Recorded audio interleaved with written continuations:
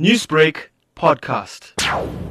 IMF Managing Director Christine Lagarde commended President Cyril Ramaphosa on the fight against corruption and says discussions with the president centered on governance, unleashing South Africa's growth potential and tackling youth unemployment. Lagarde says the country is making good progress in implementing reforms towards improving the economy, but says the IMF will not be extending any loans to the country. I am not here to discuss any kind of financial support or to negotiate any kind of program, and I have not received any request to that effect. So that's crystal clear, and I hope it puts to bed some of the rumors or noises that I have seen here and there about this particular matter. No, not at all. In terms of reforms, I think that there is a momentum. I could certainly feel it in the discussion that we had this morning. Lagarde says she and Ramaphosa had on previous occasions discussed the symbolic value and constitutional basis associated with the proposal of land expropriation without compensation. You know, we have a few ideas as to how to make that principle effective, practical, reasonably well accepted, despite the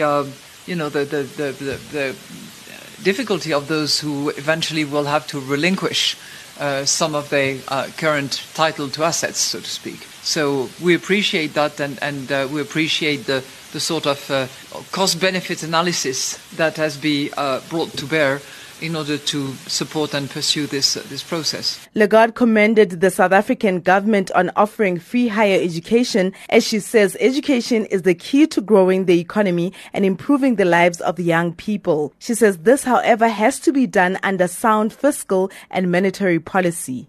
Clearly, free higher education is a very strong tool. Now, with it comes the question of how is it financed, and that is where there are trade-offs and where sound fiscal policies, which we have advocated again this morning by suggesting that there be growth-friendly fiscal consolidation going forward, which means not austerity, which means not cutting across and hair-cutting spending, but selecting those spending that will actually favor growth going forward. And it is clear that education is one of those projects. Lagarde says the media should play a role in managing public expectations, which could potentially pose a risk to the country's economy. This gap between high expectations, which many of us saw earlier in the year, and the inevitable slower delivery of change, given the vested interest, given the rent seekers communities, that you have to displace a little bit, that you have to disrupt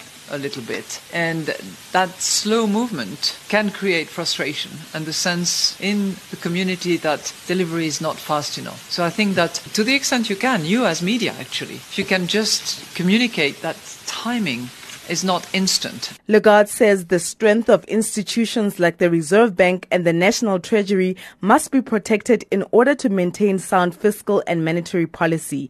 I'm Naledi Ngcobo in Johannesburg. Newsbreak, Lotus FM, powered by SABC News.